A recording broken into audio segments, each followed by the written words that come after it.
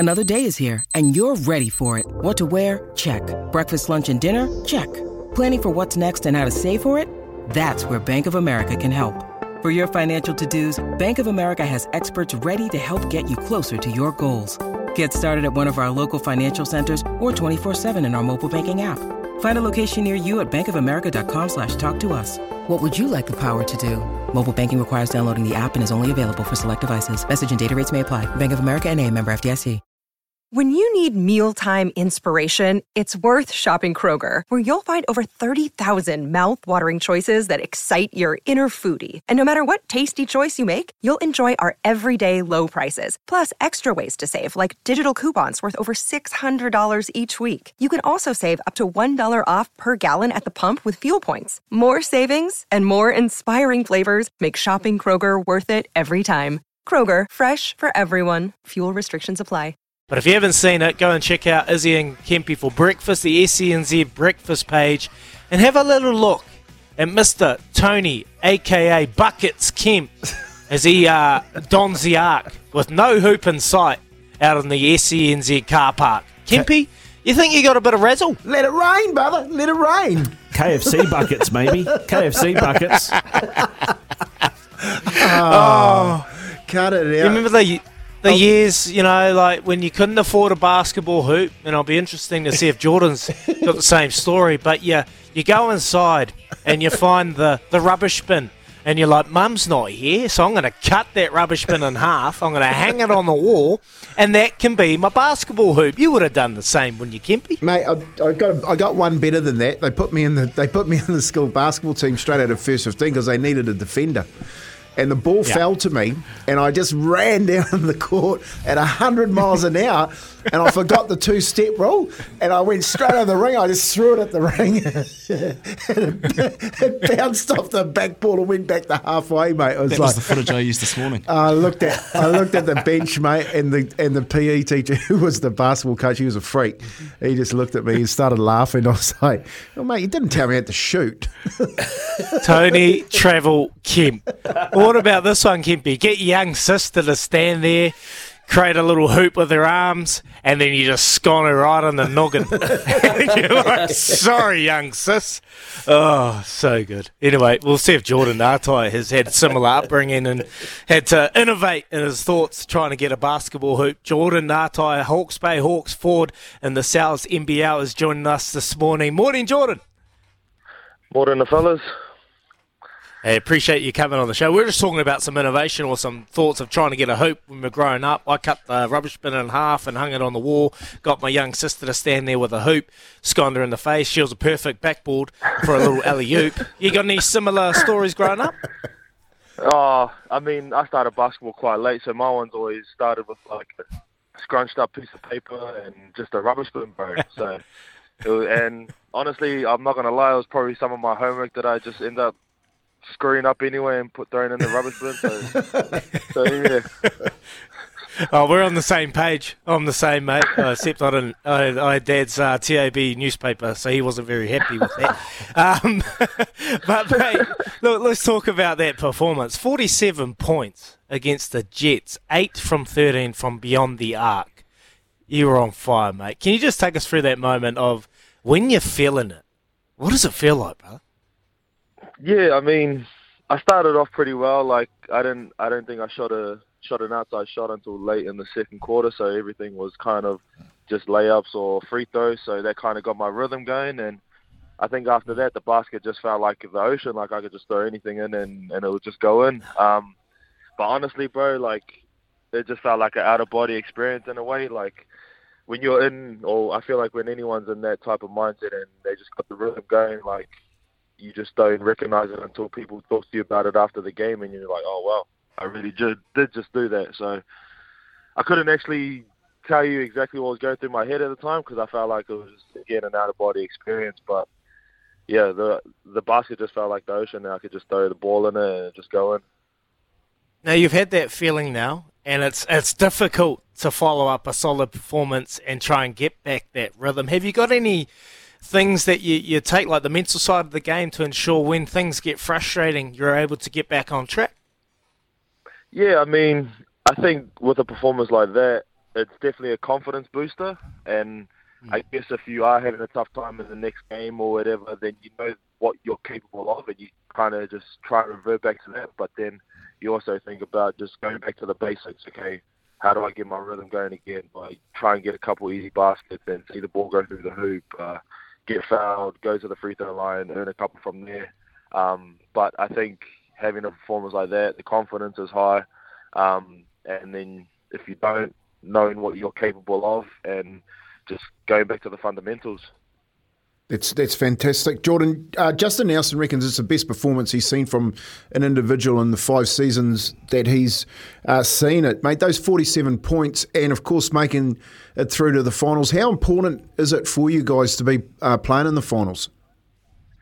Yeah, I mean, it's massive because I feel like the way we started the season, especially at home, it was looking a bit rocky. It didn't look like we were about to make the top 6, but I feel like I was more happy about us getting top 6 just prior because of how up and down our season has been than I actually was about the individual performance. Because looking back at last year, I think it was like 10 wins was the minimum you had to get into the top 6, and then we managed to get in there with 7, I think. So to see, that's also a credit to how much the league has grown with a lot of talent that's come back. But I'm really excited because I think for now this is where the season starts for us, top 6, because it's anyone's game now. It's one and done, and you're gone. Scoring points hasn't been a problem. You're averaging about 92 points per game, but statistically against, you're averaging about 93. So defensively, how do you shore up that? Yeah, it's just going back to just keeping it simple. I mean, I think earlier on we're still trying to figure out how each other play and how we're going to be more effective on the court defensively. But I think as the season went on, we've just taken it back to the simple things like play hard, play physical, box out, and rebound. Like, we're not the biggest team in this league, but if we bring the physicality and we control the rebounds, I feel like that creates a lot of our offense, because once we are able to get stops, we can just get out and get easy layups on the fast break. But our main focus has been the defensive end, and I feel like that's what's flipped the switch for us to actually get into this top 6. So you make the top 6 and you've got the Nuggets and the Tuatara losing a couple of games late there. Are they the 2 teams to beat? Oh, for sure. I mean, the Tuatara are a very experienced and talented squad. But at the end of the day, top 6 is top 6. Like, you got one game and you can catch any team on a bad day, and if you're hitting anything, that's them gone home. And last year I experienced that. Like with the Saints last year, we probably had the most talented squad in the league, and we went up against the Tuatara, and they just brought it that day, and we were sent home packing. So it's just anyone's game at the end of the day. Well, you look at the Nuggets last year. Anything can happen in the playoffs. They punched their way and won the title, and they're there again. So anything can happen. You covered it right then and there. But you're taking on the Canterbury Rams, who finished their season with a win over the Bulls. What are the Hawks looking at to progress against the Canterbury Rams this Thursday? Yeah, I mean, we've lost both games against them. I mean, we had our first game against them at home, and it went into triple overtime. And then when we played them down in Christchurch, I think they gave us a good one. So I think for us, knowing how they play, I mean, they've added Corey Webster, which is a whole different dynamic. He's a high quality caliber player, but I feel like if we just stick to what's been working for us with getting stops, playing with pace, I think we can control our own destiny in that sense. But they are a very talented squad, and we're going to have to be on point with everything, especially our defensive schemes. Well, Webster ain't no Jordan, 4-time NZNBL champion, winning 3 with the Wellington Saints and 1 with the Otago Nuggets. So how important have you been this week? You got that finals mentality?